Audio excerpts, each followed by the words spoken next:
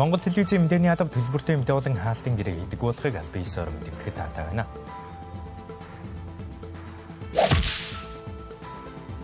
Үзэгч та бүхэндээ оргил цаг мэдээллийн хөтөлбөрийн студиэс шууд хүргэе.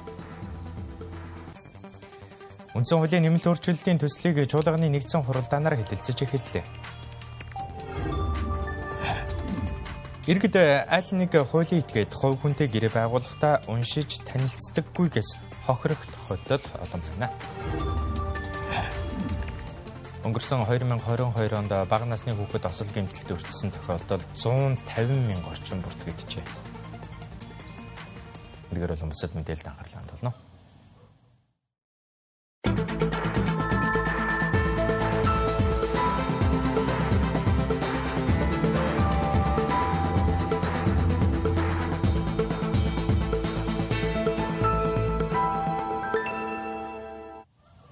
Эхний мэдээг танилцуулъя. Үндсэн хуулийн нэмэлт өөрчлөлтийн төслийг улсын хурлын чуулганы нэгдсэн хуралдаанаар хэлэлцэх хэсгийг өнөөдөр холбогдох байнгын хороогоор шийдвэрлэлээ. Төрийн байгуулалтын байнгын хорооны нийт гишүүдийн 80% нь тус хуулийн төслийг хэлэлцэхийг дэмжсэн байна. Үндсэн хуулийн нэмэлт өөрчлөлтийн төслийг засгийн газраас улсын хурлд өргөн бариад байна. Тэгвэл үүний хүрээнд өнөөдөр улсын хурлын төрийн байгуулалтын байнгын хороо, хуулийн төсөл санаачлагчид болон улсын хурлын гишүүд хэлэлцүүлэг хийлээ. Улсын хурал дахь ардчилсан нам болон Монгол Ардын намын гишүүдийн зүгээс улсын хурлын гишүүдийн тоог нэмэх асуудал хийгээд сонгуулийн холимог тогтолцоог дэмжиж байгаа хэдий ч 152 гишүүнтэй байх нь хэд олон гэж үзэж байна. Тэр Америкийг бодоод бас. Америкч 200-300 сая хүнтэй тэгэхэд нэг хэдэн хүн төр барьж гэнэ. Оросыг хар. Тэнгүүд аль болохгүй жижиг улсуудын хаваарыг авчаад тэгээ гүлэг төрүүлж байгаа юм шиг янз бүрийн юмуд яриад байдаг. Тэгээ өөртөө эрх мэдэл авах болохоор л ерөөсөө энэ үндсэн хууль руу хаддаг энэ байдлыг хичээж өгсөн баг. Хүн амынхаа тоотой харьцуулахад 120 дотор бол мэдээж гишүүдийн тоог өнөөдөр хүн амынхаа өсөлтөд уялдаад нутаг дэвсгэрийнхаа энэ нөхцөл байдалтай уялдаад хүн гишүүдийн тоог ингэж нэмэх нь бол бас зөв болов гэсэн байр суурь хувь хүний үед би бодож байгаа. Ямар ач холбогдолтой тоо юм бэ гэдгийг олон түмэндээ маш сайн тайлбарлах ёстой. Иргэдэд ийм ойлголт байхгүй байгаа учраас 76 улгачийн тоо 152 болох гэж байна. Өмнөхийнхөө идэж явахыг яа гэжээч 152-ыг бүр дийлхэ болно гэдэг ийм л ойлголт нэвт явчлаа шүү дээ. Одоо эрдэмтэн судлаачид математик тооцоолуудыг хийж үзсэн. Улс орнуудын төрийн институтцэд хууль тогтоох эрх мэдлийн гүйцэтгэх үүрэг оройд зэргийг харгалзан үзэж 152 гишүүн хамгийн одоо боломжит парламентын арчлыг бэхжүүлэх, парламентын засаглалыг хүчжүүлэх, нэг гишүүн ногдох эрх мэдлийн жинг бууруулах ийм одоо тоо байна гэж эрдэмтдийн гаргаж ирсэн тоо судалгаан дээр үндэслэж өнөөдрийн тоог оруулж ирсэн гэдгийг хэлье. Хууль санаачлагчдын зүгээс хуулийн төслийг танилцуулахдаа 2000 онд болсон улсын хурлын сонгуулийг жишээ авсан юм. Тухайн үед Монгол Ардын намын хувьсгалт нам нийт сонгогчдын 51.5% саналыг авсан ч улсын хурлын 72 суудлыг авч байсан юм. Үүнээс үзэхэд улсын хурлын сонгуулийг мажоритар тогтолцоогоор явуулснаар үлэм хэмжээгээр иргэдийн санал гээдэг болохыг тайлбарлалаа. Тэгэхээр энэ цаана нь юу хэлж байгааг бол нийт сонгогчдын бараг 40 гаруй хувийн санал үндсэндээ гээгддэг энэ тогтолцоо бол мажоритар тогтолцоо юм аа. Ийм учраас санал гээгддэггүй тогтолцоо руу явъя гэсэн энэ зүйлийг ярьж байгаа. Дээр нь энэ мажоритар тогтолцооны нэг сул тал нь улс төрийн намуудын төлөвшөлт их тийм одоо алдаатай байгаа. Бидний үгийг сонсохгүй байна гэдгүүл та нар бол 40 гаруй хувийн сонгогчдын саналаар төрийн 100% эрх мэдлийг олж байгаа. Ерөнхийлөгчтэй, засгийн газартай, их хуралтай бүх одоо гүйцэтгэх байгууллагад. Энэ Нямбатар сайд ярьж байгаа үнэн шүү дээ. 92 онд бүр бодтойгоор бүх юмыг үтсэн юм аа. Үзээд ярихад бол тэр чимэдгон эдрээс оруулж ирсэн тоочин болохоор 120 байсан юм билээ шүү дээ. Гэвтэл нөгөө ардын хурлын депутатууд нь болохоор эдийн засгийн юм уу байхад та нар юу яриад байгаа юм бэ? Надад 51 болох гэсэн юм билээ шүү дээ. Тэгээд монголчууд ч сайхан дундчилгаараа тэгэл 76 гэж явцсан. Үүнийхээ хорыг өнөөдөр 30 жил үзэж байгаа нь бодтой шүү. Өнгөрсөн 30 жилийн одоо 7 удаагийн сонгуул буюу мажоритараар явж ирсэн одоо парламентын энэ тогтолцоо бол зөвхөн газар нутгаа төлөөлж байсан. Харин хүн амын төлөөллийг бол орхитуулж ирсэн гэдэг бол өмнөх гишүүд маань зөндөө хэлж байна. За тэгэд хүн амыг төлөөлөхгүй байгаа тохиолдолд энэ улсын хурлын маань олон нийтэд одоо хүлээн шуургадах легитим чанар алдагдана. Харин улсын хурлын даргын зүгээс энэ удаагийн үндсэн хуулийн нэмэлт өөрчлөлт нь 2019 онд хийсэн нэмэлт өөрчлөлтийн нэг хэсэг бөгөөд тухайн үед эхлүүлсэн өөрчлөлтөөр хийж чадаагүй хэсгээ гүйцэж байна гэж мэдгдлээ. Одоо сонгуулийн жил эхлэхээс жил гаруй өмнө энэ сонгуулийн тогтолцоог бүрэн өөрчлөн тоо нэмэх асуудлыг болио гэд ингээд арчилсан намын бүлэг чуулганыг хажихснаас энэ асуудал дутуу үлдсэн юм аа. Одоо энэ дутуугаа гүйцээх гэж байгаа учраас дахин үндсэн хууль нэмэлт өөрчлөлт оруулаад байгаа асуудал биш ээ гэдгийг нэгдүгээр тодтогч хэлье. Үндсэн хуулийн нэмэлт өөрчлөлтийн төслийг хэлэлцэх хэсгийг төрийн байгуулалтын байнгын хорооны нийт гишүүдийн 80% нь дэмжлээ. Энэхүү улсын хурлын төрийн байгуулалтын байнгын хороо үндсэн хуулийн нэмэлт өөрчлөлтийн төслийг хэлэлцэхийг дэмжиж үүний дараагаар улсын хурлын чуулганы нэгдсэн хуралдаанаар хуулийн төслийг хэлэлцэж эхэллээ. Хуралдаанд Монгол улсын ерөнхий сайдаа төслийн талаар илтгэл тавьж гишүүдийн асуултад хариулсан юм. Улсын хурлын гишүүдийн тоог 152 болгох, 76 гишүүнийг тойргоос үлдсэн 76 гишүүнийг жагсаалтаар сонгогдох заалт бүхий холимог сонгуулийн тогтолцооны системийг багтаасан үндсэн хуулийн нэмэлт өөрчлөлтийн төслийн танилцуулгыг ерөнхий сайд хийлээ. 1992 онд ардын хурлаар шинэ үндсэн хуулийн төслийг хэлцэх үед улсын хурлын гишүүний тоо 75-аас 200 хүртэл байх хувилбар яригдаж, эрх мэдлийн төвлөрөл төлөөлөх чадамжийн тухай ярилцаж байсан түүхэн баримтууд протоколд үлджээ. Нэг үгээр хэлбэл иргэдийг төлөөлөх парламентын тооны мэтгэлцээн бол шин зүйл биш юм. 1992 онд шинэ үндсэн хууль батлахдаа улсын хурлын гишүүдийн тоог тухайн үеийн нийт хүн амын тоонд үндэслэж нэг гишүүн дунджаар 27 мянган иргэнийг төлөөлөхөөр тооцож 76 гишүүнтэй байхаар хуульчилсан билээ. Өнөөдөр хүн амын тоо 1992 оноос 1 саяар нэмэгдэж улсын хурлын гишүүн дунджаар 45 мянган иргэнийг төлөөлж байна.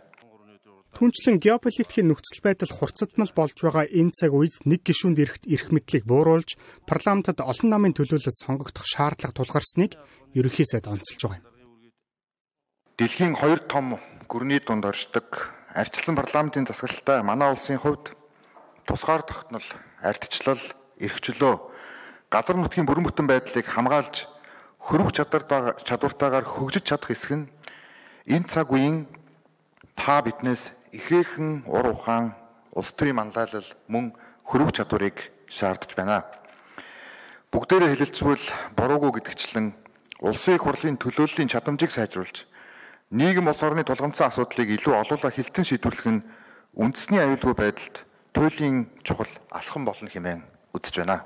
Энэ 8 жил та бүхэн маань 62, 65 судалтай явсан тэр ард түмний хүсэж байсан амьдралыг Монгол улсыг хөгжүүлж чадсангүй. Энэ 8 жил гэдэг бол бүхэл бүтэн 25 жил нэг үе гэж ярьдаг. Энийн бараг 50% өнгөрчлөө. Одоо өнөөдөр бүтэж байгаа болж байгаа юм юу вэ? Баахан л одоо хулгайчтай, дээрэмчтэй ингэж ноцолцсон юм явж байна. Би энийг зөв гэж бодож байгаа. Өрөөнд уулзахаараа ингээд өөр энэ маань одоо зөвштэй л гэдэг. Тэгээд энд орж ирээд ярихаараа ер нь буруу ч юм биш үү гэл. Тэгээд бид нар хиймээр байна л гэдэг. Тэгээд за тэгье гэд тэгэхээр үгүй яагаад хийгээд байгаа юм бэ л гэд ингээд байдаг. Тэгээд би хэлсэн шүү дээ. Тэгээд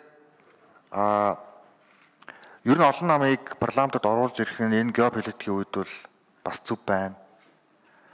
Нөгөө талаараа энэ том ажиртаар тогтолцоогоор байхаар бас босод улс төрийн намуудад хүндрэлтэй юм одоо нөхцөл байдлууд бас байна.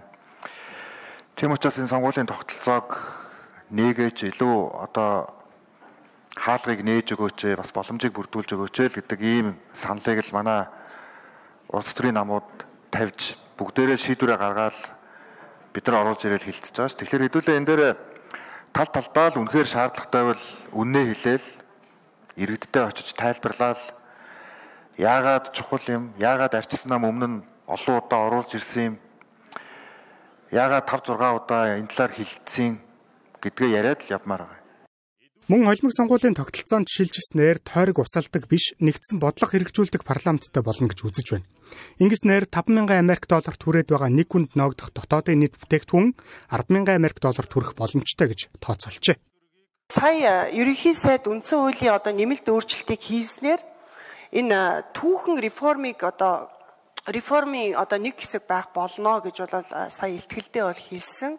Тэгэхээр ерөнхий сайд одоо таны одоо хуваар энэ дараагийн 30 жилд одоо энэ реформын төлөвлөгөө энэ төлөвлөлтөд юу гэж төсөөлж одоо төлөвлөж байна гэж би асууя. Одоо эдийн засгийн ийм тогтвортой томоохон бодлогууд илүү одоо уйлдана гэсэн үг. Илүү уйлдаж явна гэсэн үг. Тэгэхээр одоо бодлого бол нэлээд тийм тогтвортой явна. Одоо заримдаа мэдээж одоо давуу болон сул тал аль талдаа ч гэсэн ер нь ихэнх тохиолдолд сонгуулийн үр дүнгээр хамтарсан засгийн газрууд байгуулагдах магадлал маш өндөр болно гэсэн үг. Тэгэхээр энэ маань өөрөө бодлогын тогтвортой байдал буюу бодлогын залгамж чанарыг одоо илүү тогтвортой болгох ийм одоо давуу тал үүснэ. Эхний хэлэлцүүлгийн дараа улсын хурлын гишүүд эрх даваа гаргаас эхлэн тойрогтой ажиллах юм а. Тойрогтой ажиллахдаа мөн иргэдийн саналыг тусгаж дахин 3 удаагийн хэлэлцүүлгийг хийнэ. Түүнчлэн үндсэн хуулийн нэмэлт өөрчлөлтийн төслийг эх 6 дугаар сарын 10-ны дотор хэлэлцэж батлах боломжтой гэж мэдээлж байгаа юм а. Дараагийн мэдээ. Иргэд аль нэг төрлийн гэрээг байгуулахдаа хит нэг талыг баримталсан буюу гэрээ байгуулагч талдаа ашигтай. Хариуцлагын хэмжээ хит өндөр. Өөрт өндөр эрсдэл учруулах зүйл заалттай гэрээ байгуулах тохиолдол олон байна. Тиймээс гэрээг байгуулахдаа нарийн зүйл заалтыг уншин сайтар танилцаж, мэргэжлийн хүнээс зөвлөгөө авч байгуулах хэрэгтэй. Иргэд аль нэг хуулийн этгээд хувь хүнтэй гэрээ байгуулахдаа сайтар уншиж танилцдаггүй, гэрээнд заагдсан аль заалт өөрт эрсдэлтэй байгаа эсхийг харгалзан авч үзэлгүйгээр гэрээ байгуулдаг байна. Мөн цагийн ажил хийх тохиолдолд зайлшгүй бичгээр нотариатаар баталгаажуулах шаардлагатай юм байна. Ер нь гайгүй уншдаг ш. Гэхдээ яг мөрдөж байгаа байгууллага бол байдгүй ш. Тэр нь бол гэрээ байгуул эхний núрийн л уншдаг цааш уншдаг л дээ. Байр төрөлхтэй л нөгөө нэг сараар барьцааны мөнгө авсан тэрнээс сүйд нөхгүй ч байдаг ч юм уу те. Тиймэрхүү асуудлууд байсан. Гардаг эсвэл нэг жоохон нөгөө лөөр маягийн ч юм уу те. Тиймэрхүү гэрээнүүд. Гэрээ байгуулж үзээгүй, дуршлаггүй тэр хүүхдүүдэд цагийн ажил хийж хийхгээ явж байгаа хүүхдүүдэд тэр тухайн байгууллагын танилцуулах ёстой. Энд чинь байгууллага чи ингээд ажилд орлоо шүү тодорхой хэмжээний тийм ээ хөтөлбөрийн харилцаа үүсэж энэ хооронд чи харилцааг зохицуулах чи ийм үүрэгтэй ийм эрхтэй гэдгийг ойлгуулж өгөх нь тэр залуу хүүхдүүдэд бол тухайн байгууллагынх нь үүрэг гэж бодож байна. Оюутан байхдаа гэрээ мэрээ байгуулахгүй л хийжсэн санагдаж байна. Тэгээд яг азтай байсан юм бол тэгээд гайгүй явцсан. Байгууллага чинь бас зарим талаараа нөгөө нэг өөртөө ашигтай талаар тэрийг эргүүлэх гэж оролддог шүү дээ. Тэгэхээр аль болох юу гэх юм ер нь байгууллагатай гэрээгээ хувь хүнийхэн талаас хийх байгаа нөхцөлд өөртөө бас ямар ашигтай талтай байна гэдгийг бас харж авахгүй болохгүй. Байгуулсан гэрээнээ шалтгаалж өндөр хохирол амсдаг нэг тохиолдол нь үл хөдлөх хөрөнгийн худалдаа байдаг. Барилга орон сууц урьдчилан захиалгахдаа гэрээн тусгагдсан алдан тооцох аргачлал, ашиглалтад орох хугацаа, хариуцлага хүлээх субъект зэрэг тодорхой агуулсан зүйл заалтыг нарийн уншиж танилцаагүйгээ шалтгаалж олон иргэд хохирох тохиолдол байгаа юм а. Тухайлбал тухайн орон сууц ашиглалтад орох хугацаанаас хойшуулж үүнээс хойш хугацаанд алдан тооцох заалттай гэрээ байгуулсан ч гүйцэтгэгч тал нь энэ үүргийг хүлээдэггүй, мөн захиалагч тал нь гэрээний тус үүргийг шаардаж авдаггүй байна. Манайх одоо 2019 онд байр захиалж исэн. Тэгээд тэрнээс хойш юу яагаад Smart Town гэдэг нэг байр байдаг аахгүй юу? Нисхийн тийш. Тэндээс одоо бүр анх 2021 онд юу яана гэдэг барилга байгуулж орно гэдэг. Тэрнээс ч хойш бараг гэрээнийхээ дагуу ерөөсөө байгаагүй 2 жил гарan хүлээлгэсний эцэст сая энэ оны 1 сард хүчээр шахууныг бид нэр бараг орж исэн. Ондоо орох чадаагүй болвол одоо нэг үндсэн мөнгөний тийм 100% мөнгөний 0.1 0.1% буцааж олгоно гэсэн тийм гэрээ бол бэж исэн. Тэгээд тэрийг бол ерөөсө буцааж авч чадаагүй. Юу юм чинь буцааж авах битгий хэл 2 жил түрээсний байранд ч юм уу эсвэл бусад айлууд амар их 2-3 жил зах хохирсон. Одоо хвшлэн гэрээдээ хараад гүйцэтгэгч талтай айгу ашигтай гэрээнүүд байдаг байхгүй юу? Эсвэл гэрээгээ судлах тохиолдолд юу гэдэг те 10-аас 20% одоо торгуул ногдуулна гэдэг ч юм уу.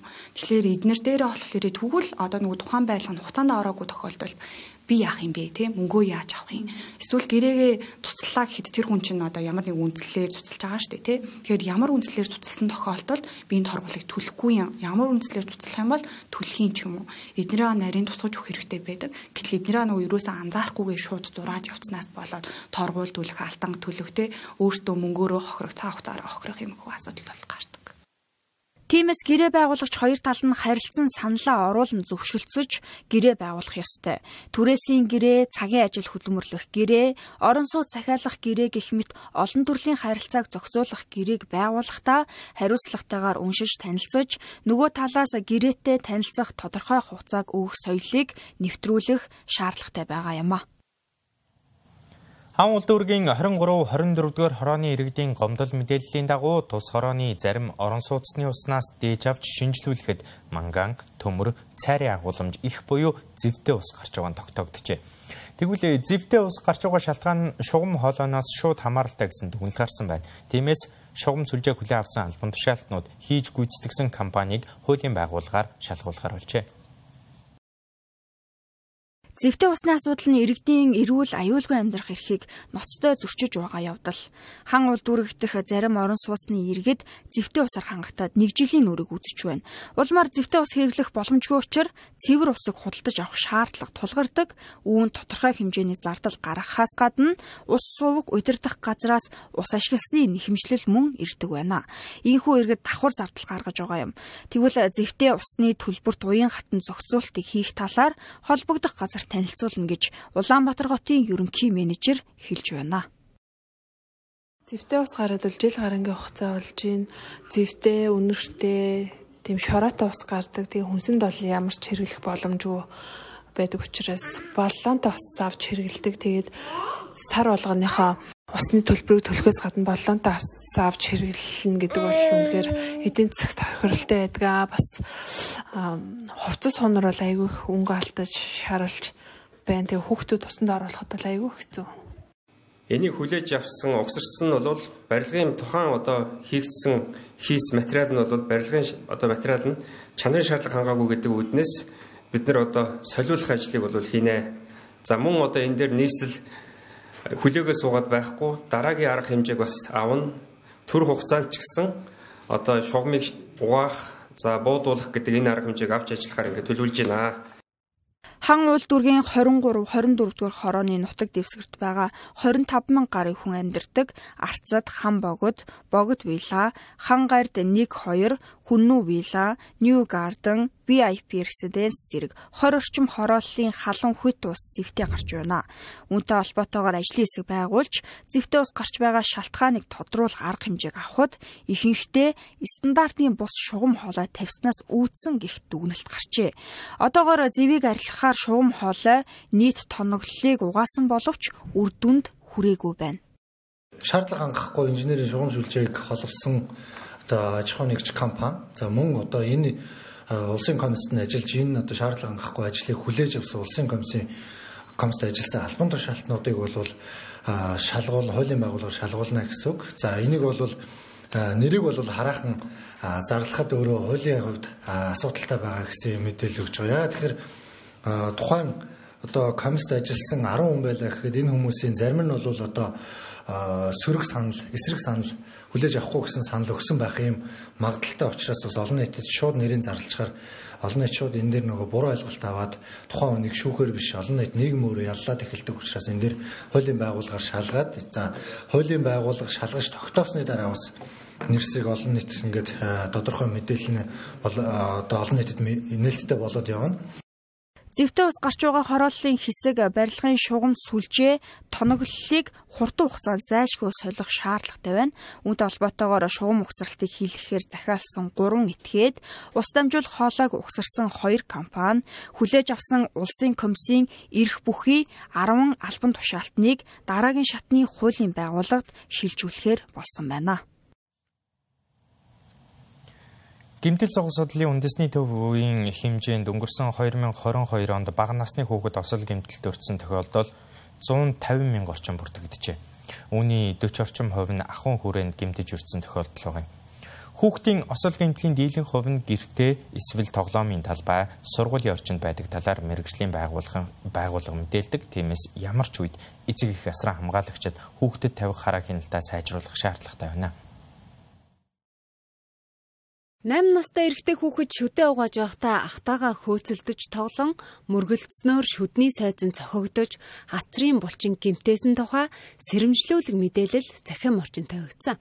Энэ мэтчлэн бага насны хүүхдүүд санамсаргүй байдлаар гадны бие зайлгах, түүнээсээ гэмтэх тохиолдол их хүүхдийн эрүүл мэндийн үндэсний төв 7 хоногт дунджаар 3-аас 4 орчим бүртгэгддэг байна.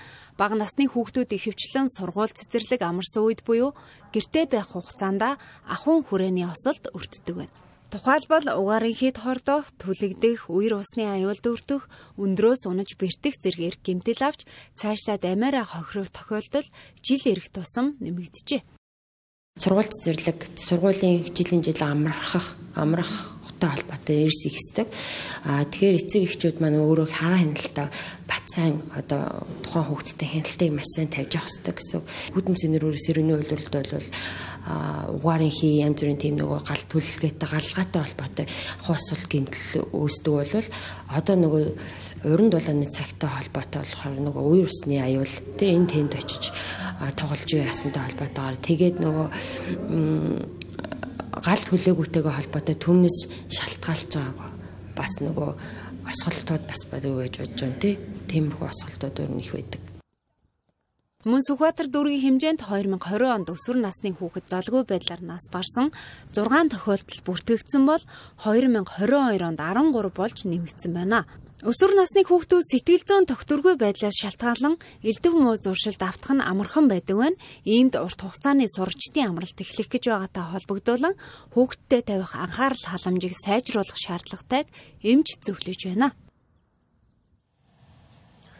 Өнөөдрийн байдлаар Монгол улсад 1100 орчим их баригч эмч ажиллаж байна.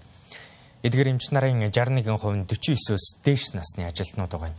Иймд уг салбарт залуу боловсон хүчин бэлтгэн хүний нөөцийг нэмэгдүүлэх нэн шаардлагатай байгааг салбарын төлөөллөд онцолж байна.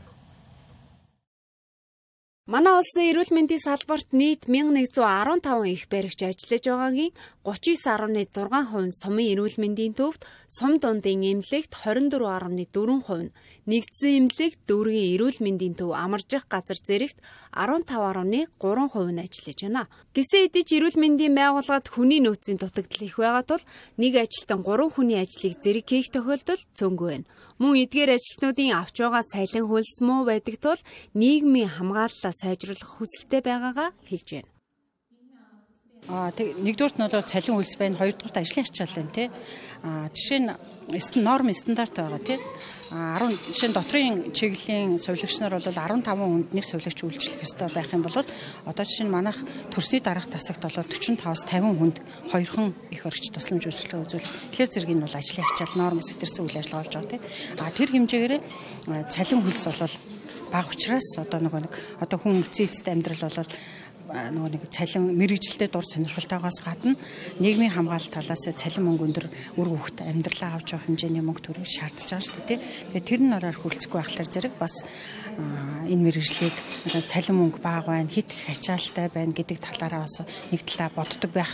Одоогийн нөхцөл байдлаар бол яг эмнэлгийн мэрэгжлийн ажлын хүртээ эмнэлгийн мэрэгжлийн нөөц болцоо маш дутмаг байгаа.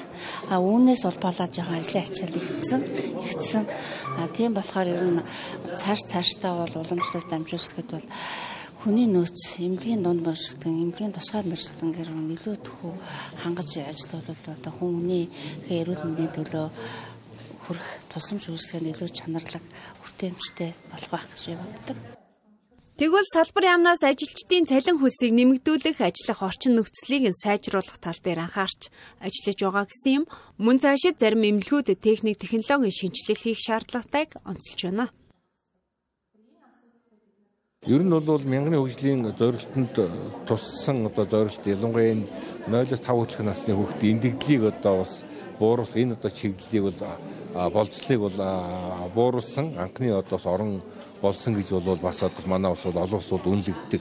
За гэхдээ сүүлийн жилийн үед бас бид нар нэмэлтийн тусламж үйлчлэгэнд бас анхаарах бас асуудлууд байгаа. Ялангуяа бас эхийн эндэгдэл бас энэ он гасаар одоо бас нэмэгдэх юм бас хандлагатай бол байгаа. Энд бол бид нар тодорхой бодлогын одоо арга хэмжээ, урьдчилан сэргийлэх эхийн эндэгдлийг одоо бас гаргахгүй байх, бууруулах талын тодорхой арга хэмжээд авах шаардлагатай байна гэж үзэж байна. Их барих эмэгтэйчүүд хүүхдийн туслан зөвшөлгээнд их барих эмэгтэйчүүдийн эмчээс гадна түрүүн хэлсэнчлэн их баригч, неран сувилагч, бусад мэргэжлийн эмнэлгийн мэргэжтнүүд багийн үйл ажиллагаа хийдэг. Тэгэхээр манай яамны зүгээс их баригч болон их барих эмэгтэйчүүдийн эмчийн ажил үүргийн хуваарлтыг эргэж харахад анхаарч байгаа. Өөрөөр хэлбэл олон улсын шиг хандлагаар ер нь бол их барих эмэгтэйчүүдийн туслан зөвшөлгээний 80-аас 90% их баригч нараас үзүүлэх боломжтой гэж харж байгаа. Тэгэхээр нэг талдаа эмч нар маань маш их ачаал ихтэй, их баригч нар маань болохоор хийх ёстой өөрснийхөө хийж чадах ажлаас хийж чадахгүй байгаа гэсэн юм нөхцөл байдал. Тэгэхээр эмч олон их баригч, цовлогчийн ажил үүргийн хойрыг эргэж хараад ачааллыг тэнцвэржүүлэх, за чадах, мэдэх боломжтой ажлуудыг өөрсдөр нь хийлгүүлэх, ажлын ачааллыг тэнцвэржүүлэхэд бол бид нар анхаарч ажиллана. За 2023 онд эрүүл мэндийн яамнаас эмч, цовлогч, их баригч, за бусад мэргэжлүүдийн албан тушаалын тодорхойлтыг шинжлэх гэсэн асуудлыг хөндөд одоо ер нь бол үнэлгээг нь хийх явж байгаа. Тэгэхээр энэ оны төгсгөлөөс эхлээд их барихын чиглэлийн мэргэжилт нь юугаа хийх, совилогч нь ямар ажиллаа хийх, их барих эмэгтэйчүүдийн эмч нь ямар ажиллаа төлхөө хийх гэдэг дээр бол бас зохицуултууд гараад ирнэ. Засгийн газрын тогтоолоор гаргасан тэргүүлэх зэргийн мэргэжилт их баригчийн мэргэжлийг нэрлсэн байдаг. Улмаар энэ чиглэлд суралцах оюутан залуус тэтгэлэг сургалтын зээл зэргийг олгох боломж бүрдэх юм байна. Монгол улсад орчин цагийн номын сан үүсэж хөгжөөд 100 гаруй жил болж байгаач өнөөг хүртэл үндэсний хэмжээний ном зүйн нэгдсэн системгүй явж иржээ. Тэгвэл үндэсний номын сан олон улсын номын сангийн холбооноос гаргасан цахим ном зүйн загвар болон бусад орнуудын судалгааны үр дүнд тулгуурлан ном бүтээлийг улсын хэмжээнд нэгтгэн мэдээллийн сан бий болгохоор ажиллаж эхэлсэн байна. Ингэснээр уншигч хүссэн газраас ямар нэгэн зохиол номыг цахимаар шууд унших боломжтой болох юм. Соёлын сайдын 2023 оны 4-р сарын 18-ны өдрийн тушаалын дагуу Монгол Улсын үндэсний номын сангаас үндэсний ном зүйн нэгдсэн мэдээллийн сан байгуулахаар ажиллаж байна. Олон улсад ном зүйн системийг бүрдүүлэхэд ашигладаг төрөл бүрийн аргачлал байдаг байна. Үүний нэг нь заавал авах хувь. Энэ нь зохиолч бүтээлийг хэвлүүлсэн даруйда улсын номын санд 3-аас 5 ширхэг номыг заавал өгнө гэж зааж өгчээ. Энэхүү заалт нь манай улсад 1930-аас 1990 оны хүртэл 60 жилийн хугацаанд л хэрэгжсэн байна. Тухайн үед бол хэвлэлийн газар цөөхөн байсан учраас тэр болгон өөрсдөөсөө гарсан номуудыг улсын номын санд өгөөд байдаг гэж. Гэтэл 90 он гарснаас хойш бол хэвлэлийн газрууд маш олон болоод тухайн хэвлэлийн газрууд маань номуудаа бол улсын номын сандаа өгөө болоод эхэлсэн. Энэ үеэс бол тэр улсын бүртгэн мэдээлэх ном зүй гэдэг зүйлийг хийх ажил бол одоо үндсэндээ бол боломжгүй болсон байгаа байхгүй. Энээс хойш бол тэр улсын бүртгэн мэдээлэх ном зүй бол байхгүй болсон. 2000 он гарснаас хойш бол мэдээж тэр нэг технологиг дагаад тэр улсын бүртгэн мэдээлэх ном зүйг шин төвшөнд хийх юм шаардлага гарч байгаа. Тэр шаардлага дээр бол үндэсний ном зүй буюу үндэсний цахим ном зүй гэдэг ийм шаардлага гарч байгаа. Тэгвэл ном зүйн нэгдсэн системийг бий болгосноор номын мэдээлэл олон нийтэд нээлттэй болж номын борлуулалт зохиолчид очих ашиг нэмэгдэнэ. Зохиолчийн нэрийн баталгаажсан бүртгэл үүснэ. Ингэснээр дотоодын болон гадаадын аль номын санд тухайн бүтээл уншигчдад хүрч байгааг бүртгэлжүүлэх боломжтой болох юм байна. Мөн дотоодын номын сангуудын каталогт нэг загвар стандартаар бүртгэгдэж, үндэсний оюуны өв санд зохиолчийн бүтээл бүртгэлжиж баталгаажна. Цаашлаад судалгааны эргэлтэд орох, иш татагдах нөхцөл бүрдэх бөгөөд зохиолчийн эрхийн зөрчил, оюуны өмчийн хулгайгаас хамгаалагдах орчин бий болно гэж тооцоолжээ. Таны бичсэн ном магадгүй Америкт ч очиж болно, Африкт ч очиж болно тий. Гэтэл тухайн улс оронд байж байгаа хэн нэгэн номын санч, хэн нэгэн ном зүйч таны номыг кирилл үсгээр ч юм уу тий эсвэл одоо латин галгаар нь хайлт хийгээд оллоо гэхэд тэр номын мэдээллийг нь шууд автоматар татаж аваад өөрийнхөө номын сангийн санг бүртгэх энэ боломжийг л олох гэдэг нэгдүгээрт. Хоёрдугаар жишээлх юм бол бид нар улс үндэстэн дотроо энэ ном хэвлэлийн бүтээгдэхүүнээ бүрэн бүртгэж чадахгүй байгаа нь бол өөрөө нэг оюуны өмчийн хулгай, зохиогчийн эрхийн зөрчил гэдэг зүйлийг гарахт нөлөөлөд байгаа байхгүй юу? Зохиолчийн ном бүтээлийг цахим системд бүртгэхдээ олон улсын ном зүйн стандартын дагуу 900 талбар бүглэх ёстой боловч манай улсын номын сангууд 20 орчмыг л бүгэлдэг байна. Тиймээс номыг утга агуулгаар болон өгчлэн хайлт хийхэд илэрцийн тоо цөөн гарч ирэх асуудал үүсдэг байна. Одоо жишээлх юм бол нэг байгалийн одоо гамшигт үзэгдэл газар хөдлөлтөй холбоотой мэдээлэл хайлаа гэхдээ энэ мэдээлэл зөвхөн гарчгийнхаа төвшин номын нэрнийхээ төвшөнд бол газар хөдлөлттэй холбоотой танд 50 мэдээлэл олдлоо. 50 мэдээлэл олдлоо гэдэг хэлбцийг л номын сангийн каталог номзон мэдээллийн төвшөнд бол танд санал болгочихж байгаа. Гэтэл газар хөдлөлтөй холбоотой өөр тийм сэдвүүд ном дотор орцсон. Шууд утгаараа биш орцсон маш олон зүйлүүд байж байгаа байхгүй юу? Энэ мэдээллүүдийг илт тод гаргаж өгөх ийм зорилгыг бас бид нэр агуулдаг юм бол. Одоогоор үндэсний цахим ном зүйн нэгдсэн систем бий болгох ажлын явц 40% үргэлжилж байна. Одоогийн байдлаар бол хувь хүн зохиолч нараас ирсэн номнууд, хэвлэлийн газраас ирсэн номнууд, орон нутгаас ирсэн номнуудаа номын санчнаар нь маань бол бүртгэж байгаа. Энэ дээр бол манай одоо хувь зохиолчид, хэвлэлийн газрууд, номын сангууд их төвтэй оролцож бидэнд бол мэдээлэл өгөх нь бол маш чухал байгаа. Эхний ээлжинд зөвхөн 2022 онд монгол хэлээр хэвлэгдэн гарсан орчуулгын болон дотоодын зохиолчдын бүтээлийг бүртгэх ажил явагдаж байгаа юм байна. Харин орчуулагдаагүй буюу гадаад хэлээр хэвлэгдэн гарсан номын агуулгын 30 хүртэлх хувь нь монгол улсын тухай өгүүлсэн бол ном зүйн цахим системд заавал бүртгүүлэх шаардлагатай байна. Монгол телевиз тавханд оргил цаг мэдээллийн хөтөлбөрөөр төлөвлөлөө. Улс төрийн намын эвслээс ангид хаалтын гэрээгүй, аж ахуйн нэгж байгууллагын захиалгагүй, төлбөргүй мэдээлэл үл авч үзсэн танд баярлалаа. Та бүхэн оройг сайхан өнгөрүүлээрэй.